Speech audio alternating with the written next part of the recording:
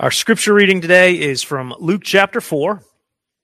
As we continue to work our way through the book of Luke, we are at the end of Luke 4 and beginning in verse 31. So chapter 4, if you remember, opens with Jesus in the wilderness being tempted by Satan, facing temptations to basically use his power and his abilities to serve himself, to prove himself, even tempted to give up this fool's errand of saving humanity.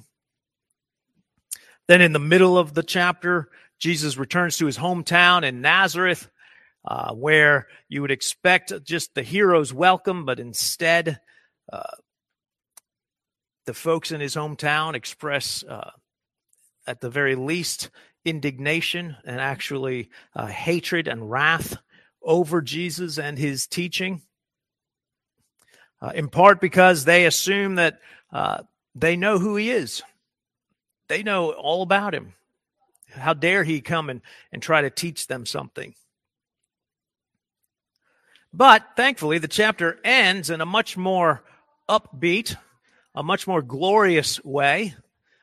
Rather than being defeated by both Satan and naysayers, we get to see the positive growth of the gospel, the positive movement of Jesus into Israel and into the world, the positive bringing of the good news of the kingdom of God. And so would you stand with me as we read the end of chapter 4 here and see Jesus' ministry beginning in Capernaum. And he went down to Capernaum, a city of Galilee, and he was teaching them on the Sabbath. And they were astonished at his teaching, for his word possessed authority. And in the synagogue there was a man who had the spirit of an unclean demon, and he cried out with a loud voice, "Ha! What have you to do with us, Jesus of Nazareth? Have you come to destroy us? I know who you are, the Holy One of God." But Jesus rebuked him, saying, "Be silent and come out of him." And when the demon had thrown him down in their midst, he came out of him, having done him no harm. And they were all amazed and said to one another, "What is this word? For with authority and power he commands the unclean spirits, and they come out." And reports about him went out into every place in the surrounding region. And he arose and left the synagogue and entered Simon's house. Now Simon's mother-in-law was ill with a high fever, and they appealed to him on her behalf. And he stood over her and rebuked the fever, and it left her. And immediately she rose and began to serve them. Now when the sun was setting, all those who had any who were sick with various diseases brought them to him, and he laid his hands on every one of them and healed them. And demons also came out of many, crying, "You are the Son of God." But he rebuked them and would not allow them to speak, because they knew that he was the Christ. And when it was day, he departed and went into a desolate place. And the people sought him and came to him and would have kept him from leaving them. But he said to them, "I must preach the good news of the kingdom of God to the other towns as well, for I was sent for this purpose." And he was preaching in the synagogues of Judea. The grass withers and the flowers fade, and yet the word of the Lord remains forever. You may be seated.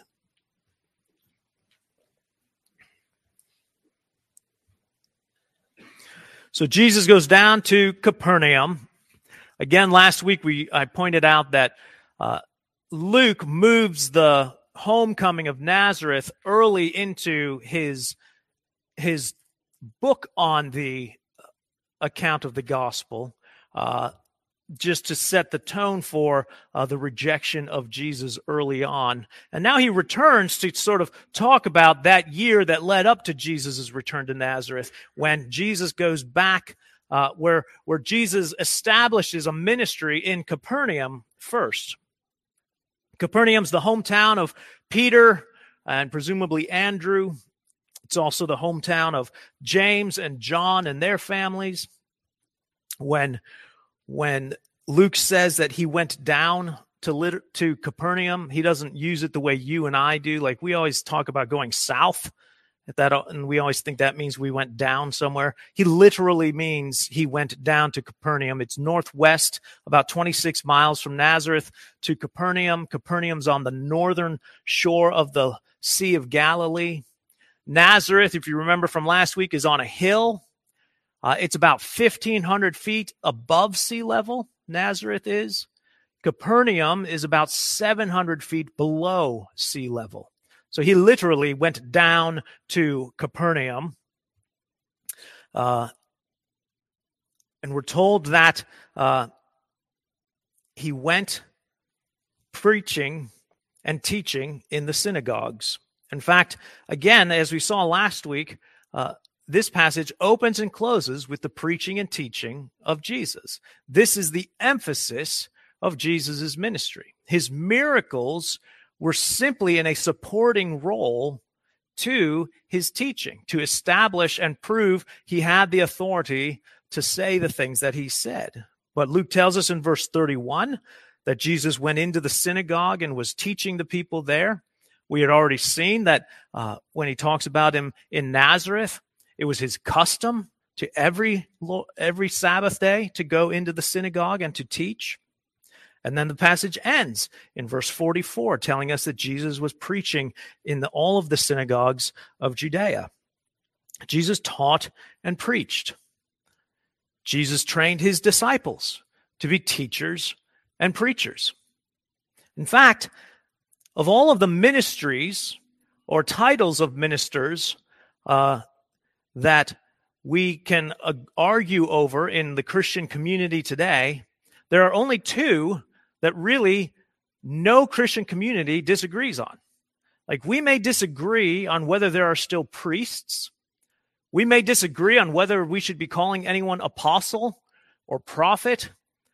But there are two titles that every Christian community recognizes are necessary for the Christian community: preachers and teachers.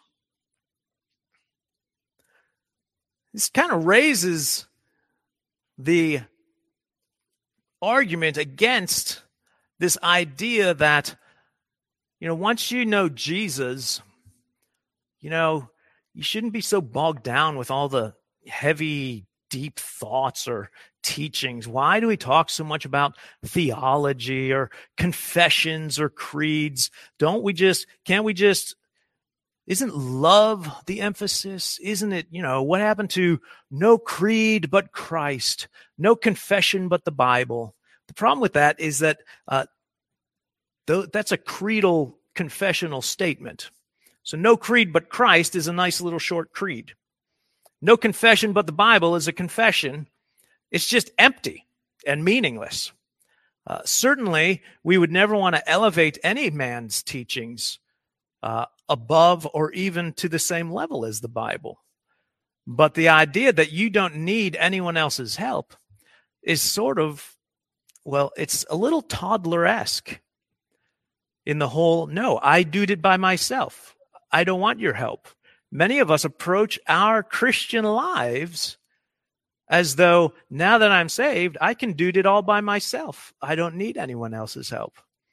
And yet here is Jesus saying, the reason he came was to teach and preach.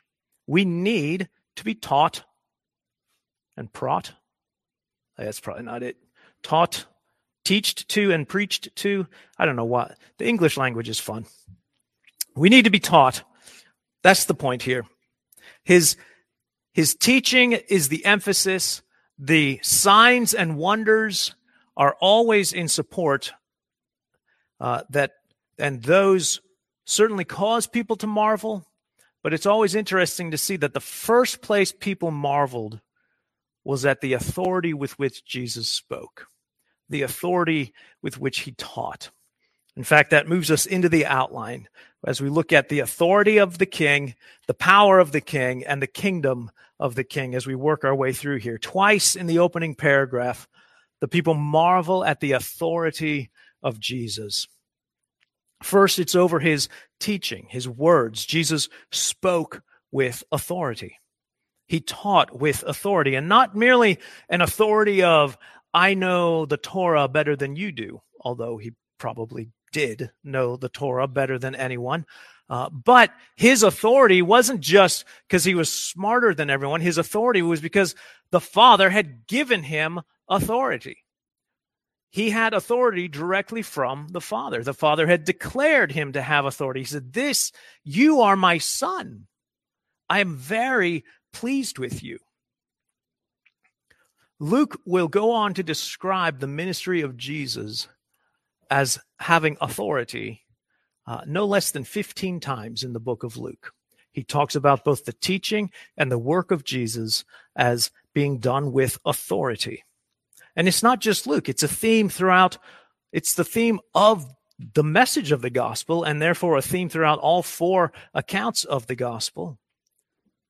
Because if Jesus doesn't have the authority to act on God's behalf, then we are all in trouble. There's no point in listening to him if he doesn't speak with authority.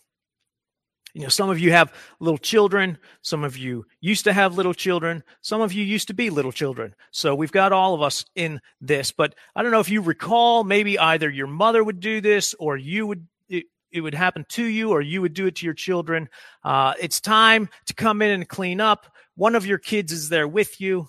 And so you send them out and say, go tell your brothers and sisters it's time to come inside and wash up for dinner. And so they go outside and they say, you need to come inside right now and wash your hands. Effective? No, what's going to happen? What are their siblings going to say? Like there's like one what? Yeah, you're not my mom. I don't have to listen to you. I don't have to do anything you say. Now, if the windows are open and mom hears, she's going to help said child and say, okay, this time, go outside and say, Mom says it's time to come inside and clean up. So you add that, I'm here as Mom's representative. The words I am speaking to you are Mom's words. Now it's on you. If you don't want to listen, that's fine. Now, I mean, certainly siblings can abuse that, and teachers and preachers can abuse that. Oh, the Lord said. Oh, God told me. Oh, listen, that's why we are careful with our language, by the way. Throwing out things like God said, the Lord told me, that's argument ending. It's like, oh, well, that's weird because I feel like I might not be a Christian because God has never told me where to live. God has never told me these things. I don't think God loves me as much as he loves you. If we could just be more careful with how we speak. I'm feeling led by this. I feel this is a thing that's before me, and as I read scripture, this seems like a good opportunity for me. Usually, but even when we say, feel led is sort of Reformed code for God told me also. So we almost don't argue with each other either when we start feeling led.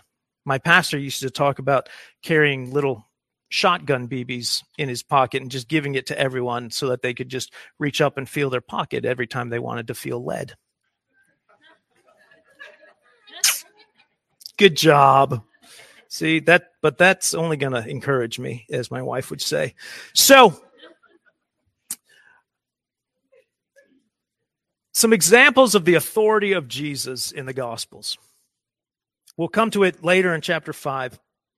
In chapter 5, Jesus has the authority to forgive sins. Jesus has the authority over broken creation to restore it. Jesus has the authority to teach even the most learned scholars. Jesus has authority over the wind and the waves. Some of these, you remember hearing this in Scripture. Probably most significantly, Jesus has the authority to lay down his life and to take it back up again. And as we see here, Jesus has authority over demons. So there's a couple things that stand in contrast between his time in Nazareth and his time in Capernaum. So first, we see in Jesus' hometown, people who should have been, because of their familiarity with Jesus, they should have been most open and receptive to hearing Jesus' teaching and receiving it, and yet they're the ones that reject him. He goes to Capernaum, where he's practically a stranger, and they receive with open arms his teaching. They marvel at it, and they're amazed by it, but not just amazed in a negative way, but amazed and receive it. It's a reminder that, just that we have to always be on guard against some sense of familiarity, so familiar with Jesus that we no longer are listening to what he's saying or what he's teaching us in his word. The other thing that's interesting is essentially the people in Nazareth say to Jesus, I know who you are. You're Joseph's son. And then you come to Capernaum and the demon says to him, I know who you are. You're God's son. He says, you are the Holy One of God. Now, maybe you've been wondering, maybe you're not, but maybe you've been wondering, why does Jesus always tell the demons to stop talking about who he is? It seems the demons say he's the Son of God, he's the Holy One. They seem to have it might be helpful to hear from the demons that the Son of God is here. But Jesus never lets them get past that first statement. Why? Well, for one thing, recognize that what the demon is confessing is a fact. He's not confessing faith. Certainly, it's a statement of a revelation, but it's no statement of a relationship. Confession ought to come out of a relationship with Christ. God does not need the help of Satan or his horde to spread the truth of the gospel. Now, this does raise an interesting application for us. Statements of fact are not the same thing as statements of faith. If nothing else, let's at least learn from the demons and recognize that you could actually spend your whole life saying, I know, I know, I know, and you will know all the way into hell. Knowing is not the point. Does who Jesus is affect you? Does who he is have an impact on who you are? The people are amazed at the authority of Jesus, but they're also amazed at his power. It's a great transitioning verse in verse 36. They were all amazed and said to one another, what is this word? For with authority and power, he commands the unclean spirits and they come forth. They come out. Jesus has power, but it's not just power over the demons. They leave the synagogue, we're told, and they go to Simon's house. In 2012, Amy and I had the privilege of going to Israel, and we went to Capernaum. And in Capernaum, they've excavated the synagogue. And first you see all these pretty white stones, and it's very well laid out. And then they tell you, oh, well, that's actually the 4th century restored synagogue. But then you see deeper down, there's these black stones. And they said, that is the 1st century synagogue, these black stones that we've unearthed. And so you get there and it's really cool, because then you're like, wow, I am in the synagogue where Jesus just did those things. And it's kind of cool. And then they found this house within walking distance of the synagogue that they've also excavated. And the house is weird because it's been plastered over, and no one plastered over houses back then, but it's been the inside walls have been plastered over, and they're pretty and white. And then there's all this kind of Christian graffiti and etchings and words carved into that plaster. And so they realized that this home was an early church. Like it was used as a church. These homes were more like multiple kind of households that would live like each household would sort of surround a courtyard, and all of them would open onto the inside courtyard. And so it would be like sort of an extended family home. And so there's good reason to believe that that's Simon Peter's home, because it's within walking distance, it's close to the sea. So Jesus goes to this home, and there's a problem at the home. Peter's mother-in-law has a fever and is sick. Now, again, at 700 feet below sea level, it's Capernaum, sort of this little petri dish where many germs and diseases can just sort of settle in. Malaria was not an uncommon problem. But look at some of the details of this. So first of all, we see that there are others who are appealing to Jesus on behalf of the mother-in-law. So there's intercession going on. Jesus speaks to the fever in the same way that he spoke to the demons. He rebukes the fever. Usually when someone's sick or something's happening, Jesus speaks to the person. But here, Jesus speaks to the fever. He rebukes the fever. Some people wonder if that means that this was a fever brought on by a demon. But also remember, Jesus rebuked the wind and the waves when they were in the storm.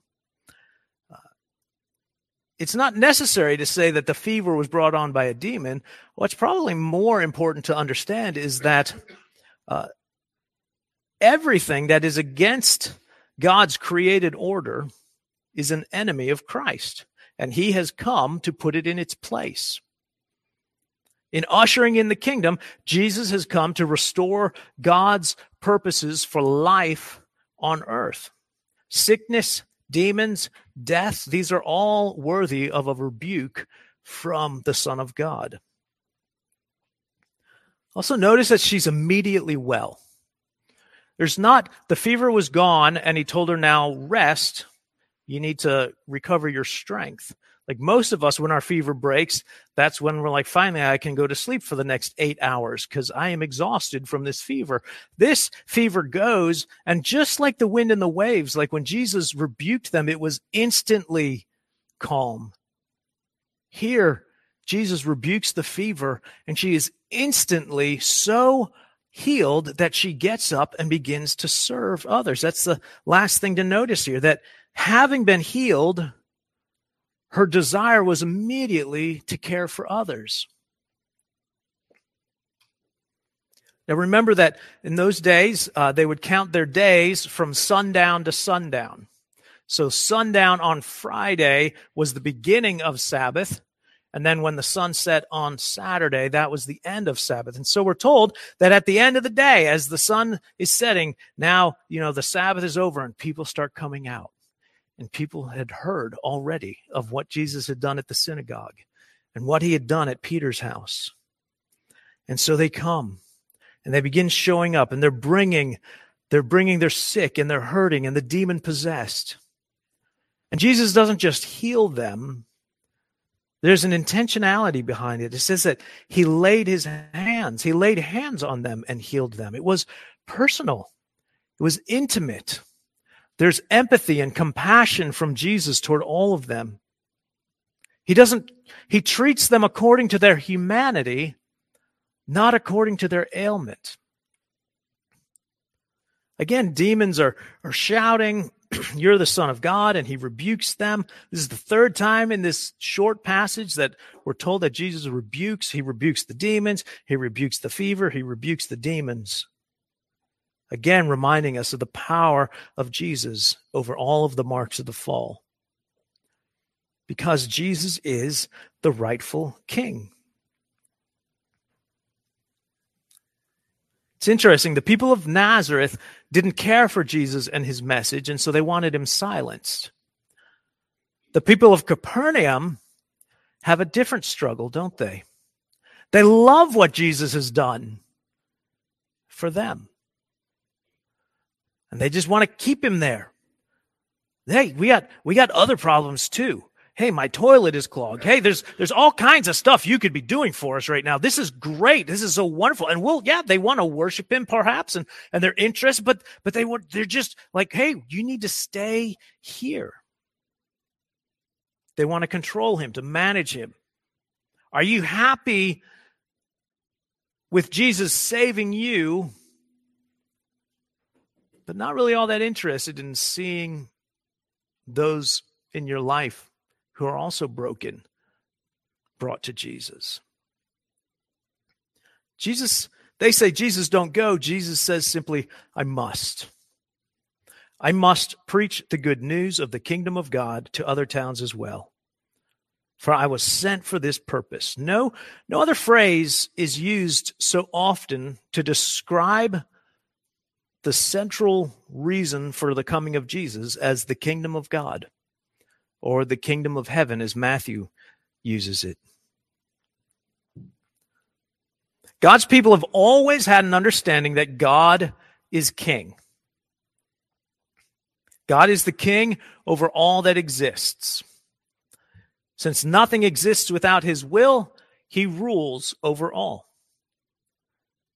But in the sense of his people, God is twice king, because not only has he created them and made them, he's also redeemed and saved them. He's delivered them. He's brought them time and again out from under false kings and tyrants. In Exodus 15, the Song of Moses celebrates God's reign, God's power and authority. He's the king who has saved his people from Egypt. He has delivered them from slavery. God has appointed Moses to be his representative. God has given Moses authority to speak on God's behalf, and has even given Moses some power to prove the authority that he has from God. Moses, acting in God's authority, is given power to deliver God's people. But Moses' anger and his sin keep him from being able to give the full deliverance that God's people need. Samson. Yes, Samson in Judges. Do you know that Samson, a little trivia for you, is the only other person in the Bible referred to as the Holy One of God? It's interesting. The demon uses that title for Jesus. I know who you are. You're the Holy One of God. Samson is sent with the authority of God to deliver his people from a tyrannical rulers, the Philistines. He's given power to prove the authority that he has to deliver the people. His strength was supposed to be a sign that he came in the name of God, but his ego and his sin get in the way, and he can't deliver the people the way they need to be delivered. In 1 Samuel, we read, when we were looking at 1 Samuel, that the people, when they demand or ask for a king, God says clearly to Samuel, you aren't the one they're rejecting. The people are rejecting me as their king. And on it goes even through the actual kings, Elijah and Elisha, the prophets sent to the wicked kings, the prophets who also were given power to prove the authority that they spoke with.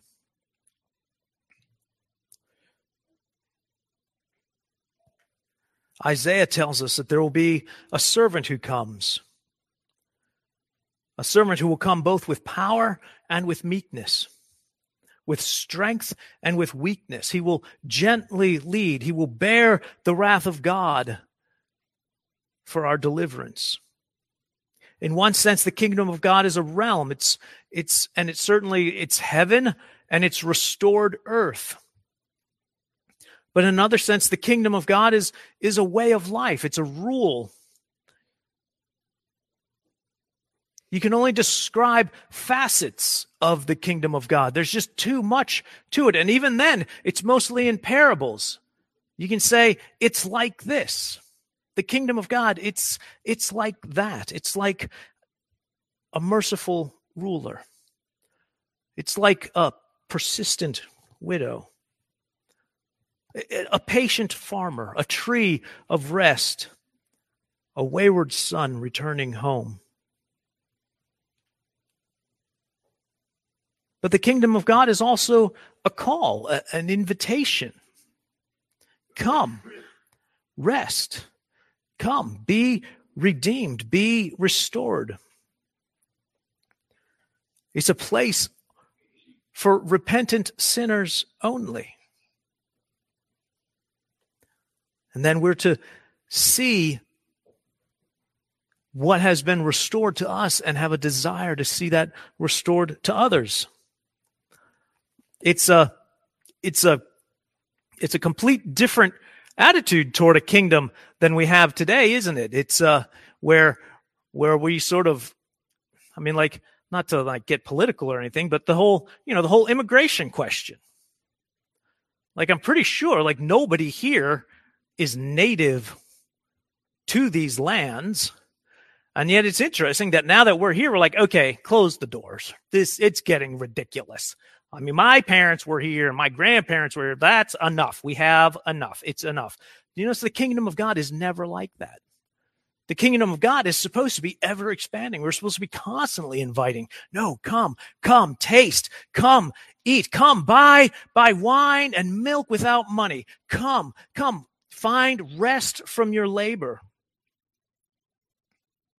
Jesus has authority over your life. He speaks with authority. That should humble us. Jesus has power over your life. If Jesus can cast out demons and cast out fevers, don't you think he has the power to help you with your sin? Don't you think he has the power? If he's able to do those things, can't he also heal you of those temptations, deliver you, give you strength, give you a desire, give you new desires to love him?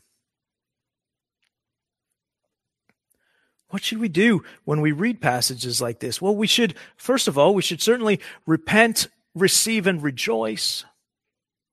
Repent of our sin, receive the power and authority of Jesus, and rejoice that he has brought us into his kingdom. We should also invite and intercede, like those in Simon's household, going to Jesus on behalf of one another, going to Jesus on behalf of others. We should be interceding for each other well. We should be taking part in prayer with each other and for each other.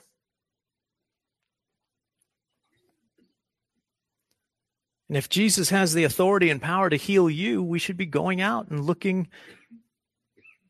to our neighbors to say, look, if he can do this for me, I know he can do this for you.